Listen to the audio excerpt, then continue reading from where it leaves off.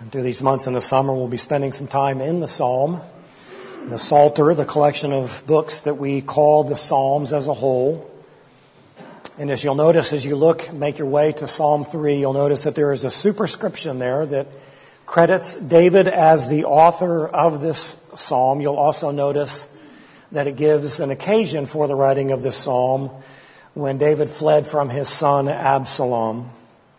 And as you glance over these verses, you'll also notice that there is the word Selah after verses 2, 4, and 8, which indicate that this is a musical psalm, one that would have been sung and played. But remember, as we talked about in the first psalm, these psalms are not merely to be approached as musical pieces, but as God's truth to instruct us in how we are to live. That word Selah indicates that it is a musical pause, that it is a musical interlude, or it is a crescendo, and it is not typically read as a part of the Scripture since it is a musical indicator of what's taking place. Now, the setting of this psalm, when David fled from his son Absalom, you can follow that story beginning in 2 Samuel chapter 11. And we all are very familiar with the story of David and Bathsheba's adultery and how David had sent his men off to war and he had stayed back. And one night in his boredom, he glanced out over his domain and saw the lovely woman bathing. And even though she was married, he brought her to himself and he laid with her and she became pregnant. When David learned of this, rather than repenting of his sin, he tried to cover it up. And so he brought Uriah home from the war under false pretenses to get a report about the war. And as Uriah gathered with David and gave the report, David said, "You've done a good job. Stay here for a couple of days.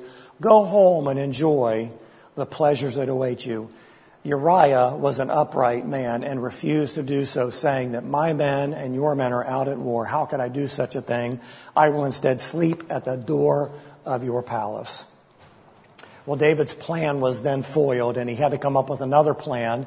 And so he had Uriah intoxicated, made sure that he had the influence of the alcohol in his system. And nonetheless, Uriah held firm in his conviction and did not go home. And because of that, there was no way that Bathsheba's pregnancy could be attributed to her husband Uriah.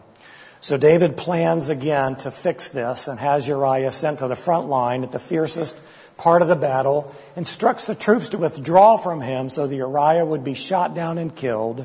And thus David has not only committed adultery, but he is now guilty of Uriah's death and his murder. As this rises to the God of David, he sends the prophet Nathan and issues this rebuke. And we read this in 2 Samuel chapter 12.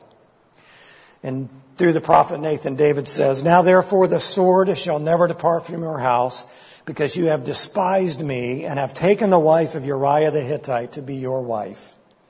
Thus says the Lord, behold, I will raise up evil against you from your own household. I will even take your wives before your eyes and give them to your companion, and he will lie with your wives in broad daylight. Indeed, you did it in secret, but I will do this thing before all Israel and under the sun." And so David's sin set forth in motion this tragedy that was now going to dictate how David's family's lives were lived under the content and the context of David's sin. David's life from this point forward, his family becomes a tragic story on so many levels that it's unbelievable and overwhelming, but nonetheless it is true. As we look at our psalm, there are 8 verses. Each of these verses, there's 4 sections, each made up of 2 verses, and this again will make up our outline for our message today. So let's begin reading in Psalm 3 and verse 1. "O Lord, how my adversaries have increased. Many are rising up against me. Many are saying of my soul, there is no deliverance for him in God. But you, O Lord, are a shield about me, my glory, and the one who lifts my head. I was crying to the Lord with my voice, and he answered me from his holy mountain. I lay down and slept. I awoke, for the Lord sustains me. I will not be afraid of 10,000s of people who have set themselves against me round about. Arise, O Lord, save me, O my God, for you have smitten all my enemies on the cheek. You have shattered the teeth of the wicked. Salvation belongs to the Lord. Your blessings be upon your people. Well, this psalm is divided up into 4 sections. And the first section that we're going to see here is very simply David's cry. David's cry to the Lord. Verses 1 and 2, O Lord, how my adversaries have increased. Many are rising up against me. Many are saying of my soul, there is no deliverance for him and God. Now, if you remember from last week, we looked at this in Psalm 2, that David is God's anointed. He is God. He is the God-chosen king of Israel. Now, we talk in very general terms about the anointing of the Holy Spirit or the anointing of God. But to say that he is the anointed of God is a very unique description. It is a very unique privilege to be called God's anointed, because in doing so, it is a consideration that this individual has now become God's son. This is, again, typologically referencing Jesus as the Messiah. And Jesus is a type of David, but he is a perfect David. And so as we remember who David is, that he is God's anointed, here he is with enemies all around him, seeking his life because of the sin that he had committed. David's cry is the result of the opposition that he is facing, and it is identified by 3 different groupings. Number 1, David's cry is against his enemies. Verse 1, how my adversaries have increased. So the original group that became the enemy of David was led by his son Absalom.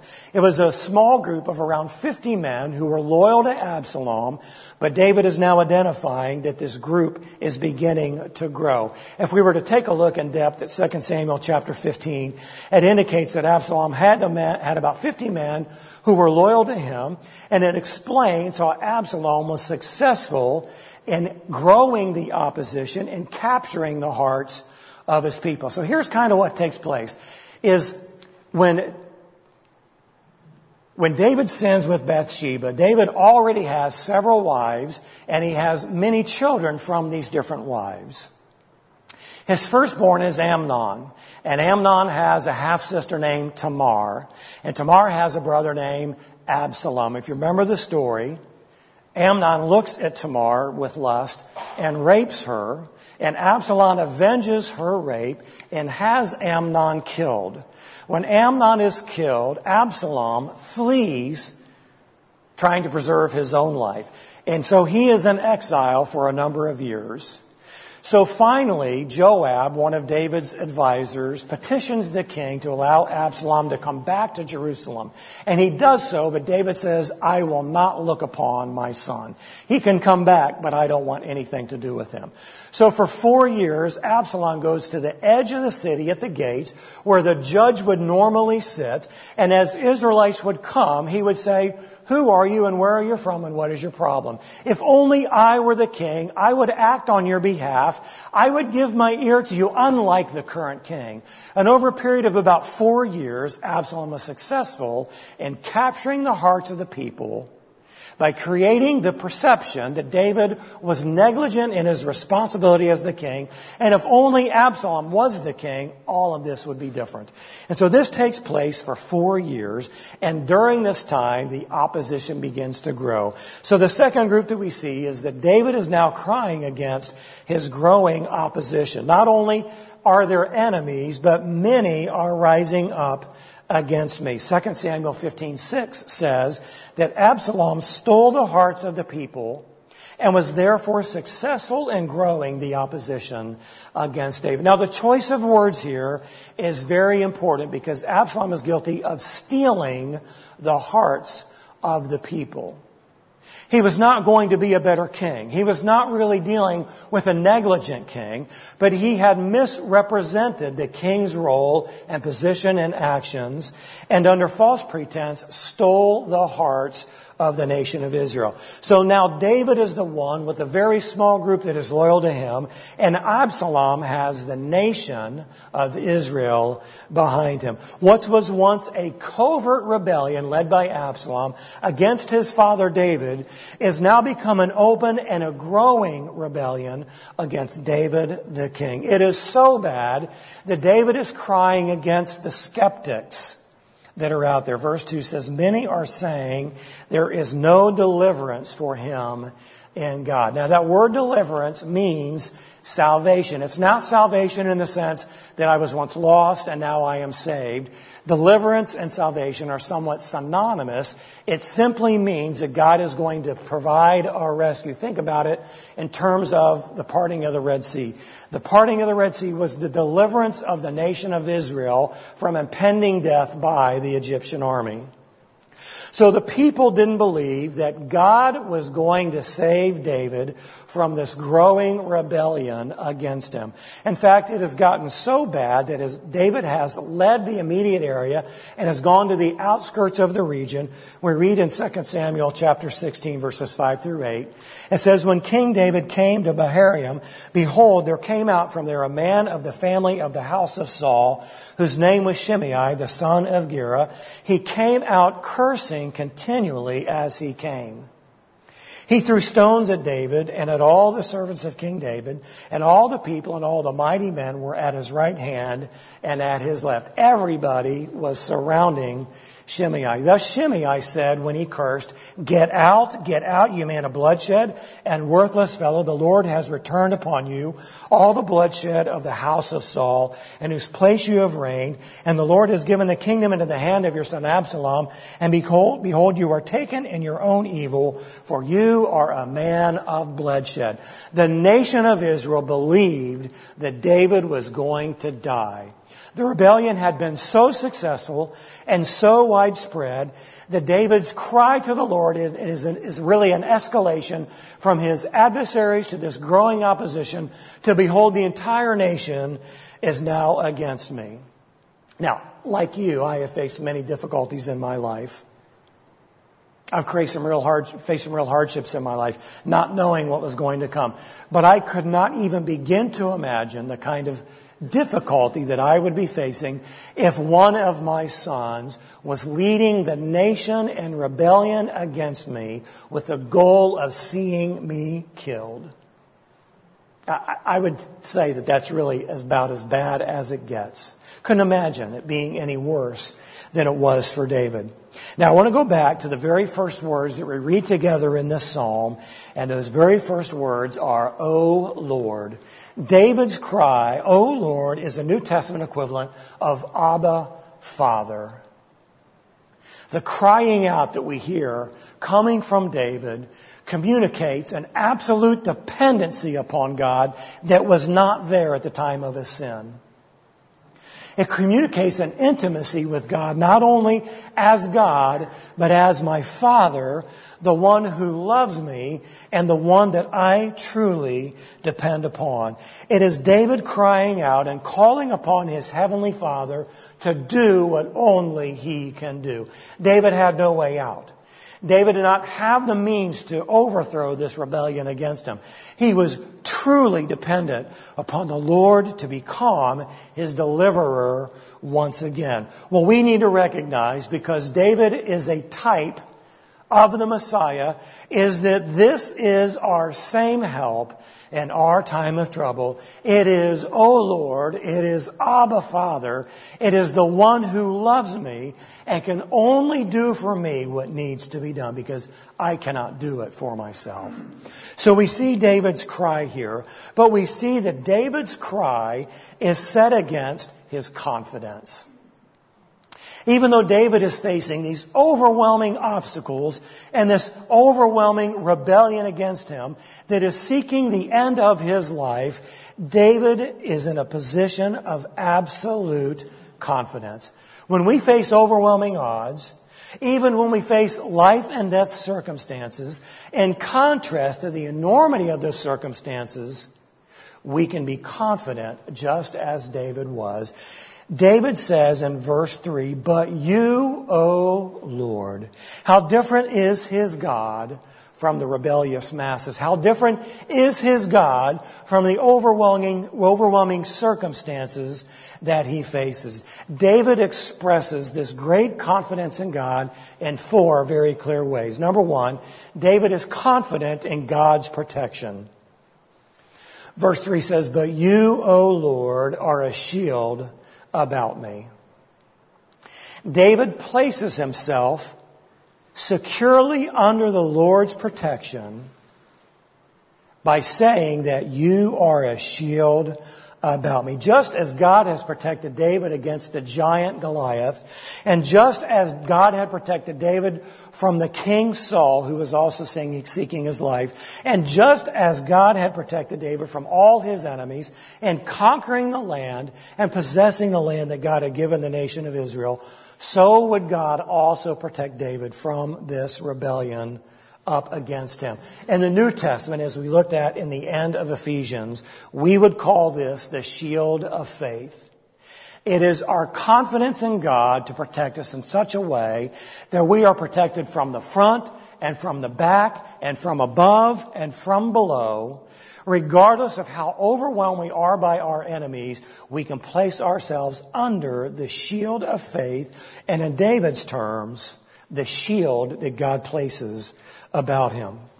David is confident in God's protection. Number 2, David is confident in God's power. Now I'm going to supply this, the but you, O Lord, because it doesn't say that, but I'm going to remind you of what David is saying and why he is confident.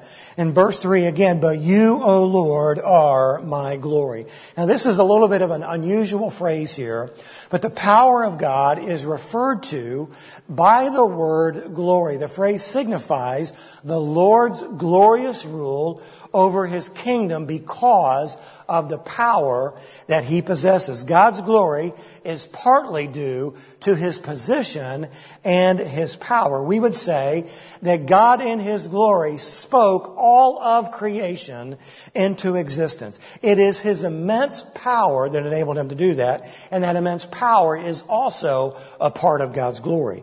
He is the Lord of hosts, and he has the ability to call tens of thousands of angels at his command to deliver his people from impending death.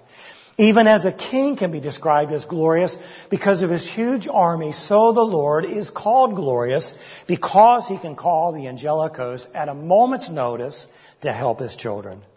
David puts his confidence in the protection that God alone can provide because his glory is greater than any and all human power. You know, when we say that he is the King of Kings and the Lord of Lords, that means something.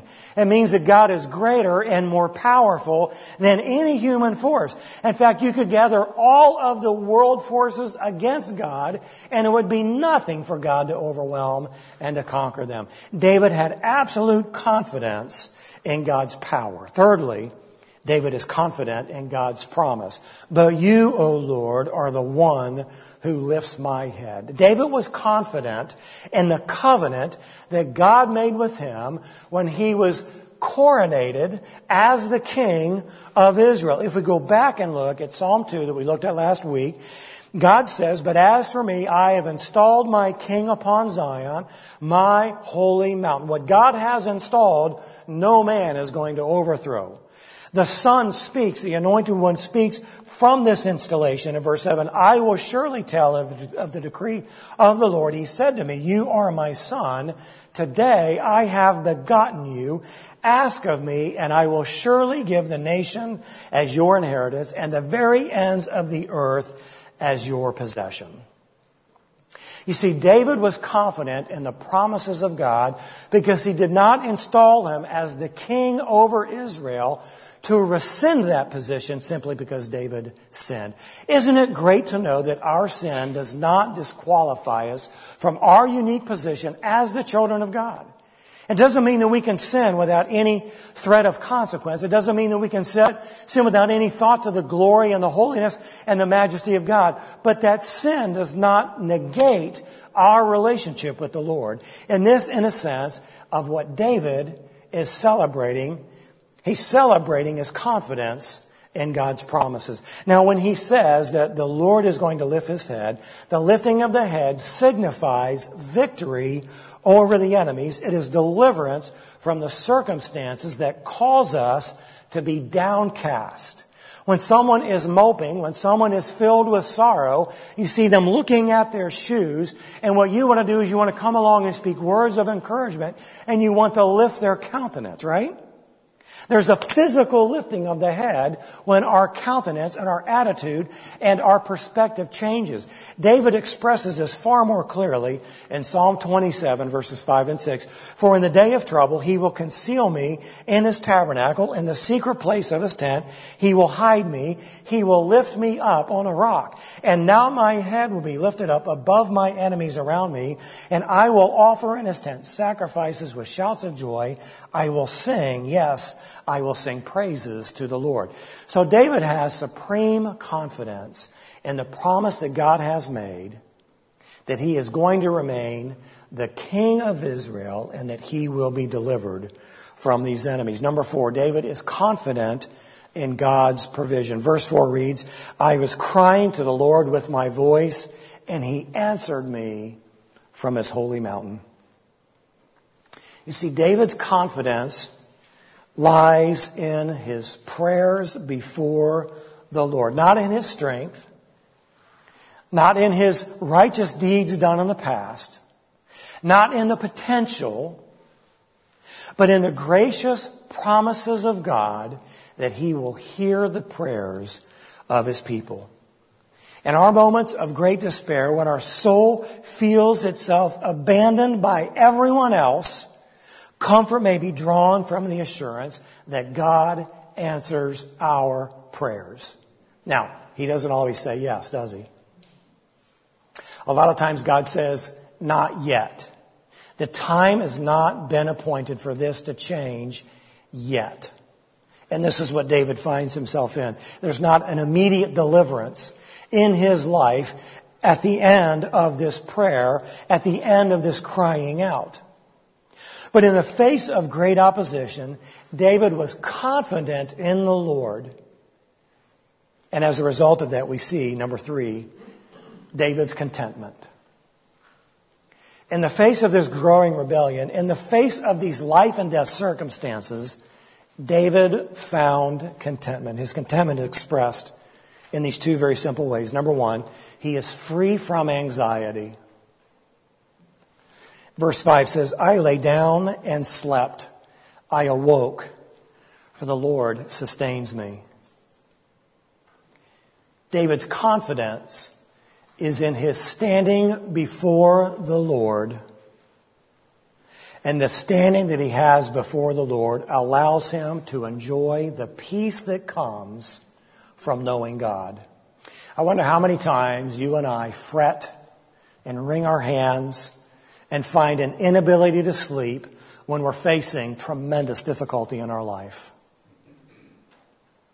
We don't know what we're going to do. We don't know what's going to happen. We theoretically believe in a God who is and who will act on our behalf. But that belief doesn't always translate into our peace, into our contentment, because we want the circumstances to change now. Yet God has something for us that he wants us to learn. David finds great contentment. He is free from anxiety.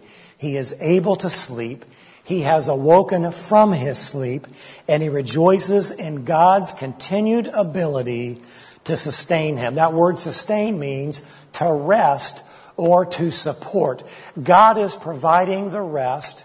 God is providing the support for David, and because of that, he is free from anxiety. Rather than being filled with despair, David has hope because he completely trusts in God and in his promises.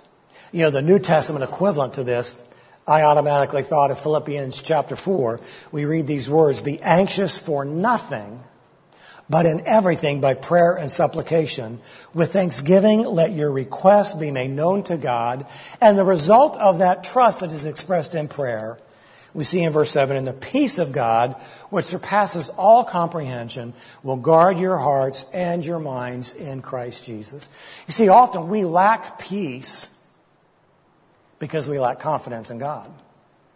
We're not free from anxiety because we don't fully trust in His promises. But we have to know that because we are God's children, He hears our prayers and He will act in His own will, in His own time, for His own glory and for our good when God is ready to do that. David is free from anxiety in the face of life and death. Number 2, David is also free from fear. He says in verse 6, I will not be afraid of 10,000s of people who have set themselves against me round about. Now, David is speaking in both a literal and a figurative sense here. The many that we see referenced in verse 1 is now more directly connected here with the mentioning of 10,000s, which likely means a large multitude or myriads of people.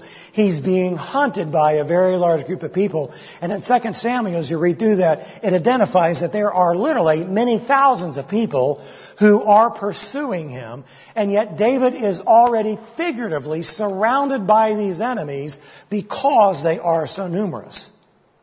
But he also means to say that even if he were literally surrounded in an encampment by thousands of men, he would not fear.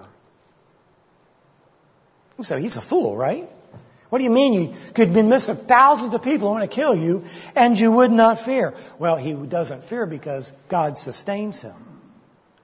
God is faithful to His promises. God answers David's prayer. David trusts in the sovereignty of God. He is the Lord's anointed, and he fully trusts in God.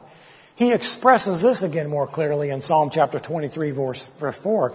Even though I walk through the valley of the shadow of death, I fear no evil, for you are with me, your rod and your staff, they comfort me. David is free from anxiety and he is free from fear because he fully trusts in God.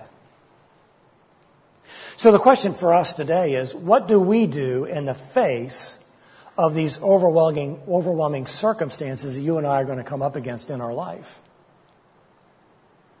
When there seems to be no way, when there seems to be no answer, when it feels like it's life and death, how are we going to respond? Are we going to respond in despair? Will we stay in a position of despair?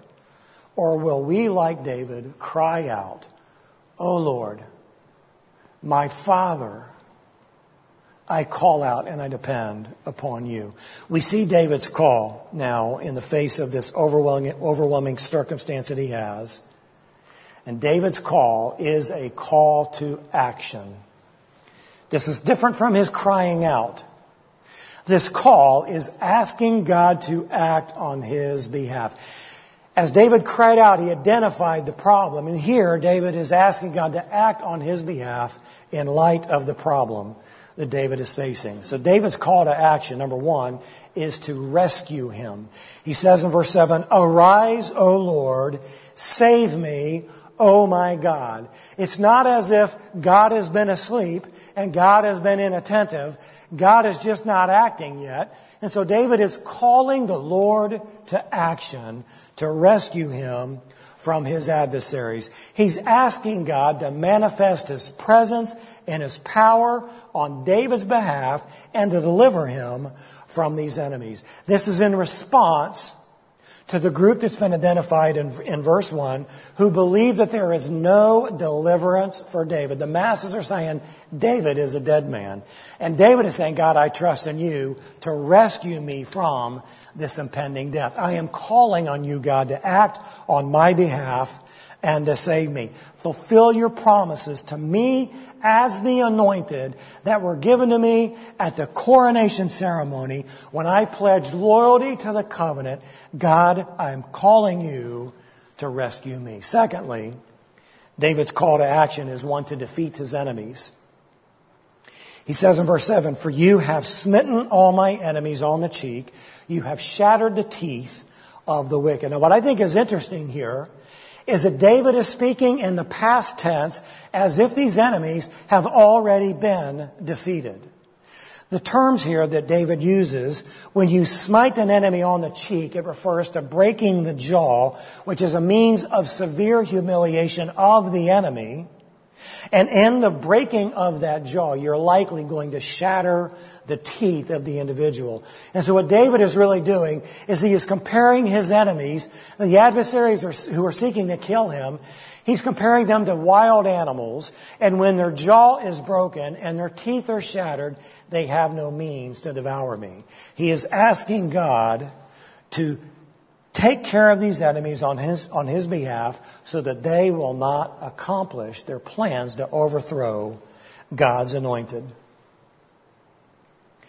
As David is praying, calling out to God, claiming victory in the past tense, as if it has already happened, you and I, in a similar way, pray for our victory that has already been secured through the resurrection and ascension of Christ. We pray for that victory to be realized not only in our lives, but in the eternity that we will one day enjoy. We act as if, we think as if the victory is already ours, even though we have not yet experienced that victory. Make no mistake about it. God's enemies have already been conquered through the death, burial, resurrection, and ascension of Jesus Christ. We pray to see that conquering realized in our lives. And make no mistake about it, one day we will. We thank God for what He has already done on our behalf, even though we have not yet experienced His provision. Number 3, David's call to action is one to bless the nation. Verse 8 says, salvation belongs to the Lord. Your blessing be upon your people. Just like we saw earlier, that word salvation means deliverance. Synonymous terms, meaning that God is going to be the one that provides deliverance to His people. He is the one, and His deliverance is the means by which the people are blessed. It is the blessing of His presence. It is the blessing of His protection. It is the blessing of the fulfillment of His promises. And David is very simply calling on God to fulfill these promises in a way that only God can. Now remember, David, as the anointed one, is also a typological reference for Christ. Because of that, all that David expresses in this psalm, you and I can claim and call today. It's just as valid for us today as it was for David, because we have the Lord Jesus Christ as our Savior, covering us, providing for us, protecting us, and fulfilling the promises that God has made to us as His children. We are the people of God who, like the Anointed One, have been adopted by the Father through the work of the Holy Spirit based upon the finished work of Jesus on the cross. You know, you and I are always going to face difficulty in our life. There's never a shortage of overwhelming obstacles that we are going to face. No matter what they are, no matter how severe and extreme they feel to us, we are compelled to call upon the Lord, to cry out before Him, to be able to rest in our standing with Him, and to expect the fulfillment of His promise to us as His children. Not because of anything that we have done, not because there's something special about us, but because we are His children and we are in a right standing with Him. What will we do when we face the difficulties? You know, that question is never asked if you face the difficulties. It's asked when you face the difficulties. Will you turn to Him, or will you turn to someone else? Will you turn to something else? We see in the psalm that we are to turn to Him alone. Would you pray with me? Father, how we give You thanks that You are fully trustworthy, that we can have absolute confidence in who You are and what You're doing and what You will do based upon Your sovereign will. And that doesn't mean everything's going to go our way. It doesn't mean that all the obstacles are just going to vanish because we've cried out to You. But we can trust You because You are a good God. You are a holy God. You are a faithful God. And we rejoice and celebrate in the love that you've shown us through Christ, the continuing provision that you make for our life. God, would you please grow our trust in you? Would we find victory in our difficulties? Would we find rest because we are yours? God, would you teach us how to truly incline our hearts towards you so that we will experience your presence through all the days of our life, no matter how difficult they are. We give you thanks that you are the source of our blessing. We thank you for the way you have blessed us as your people. May we be a blessing to you as we live for you and as we love you with a growing love. In Jesus' name we pray. Amen.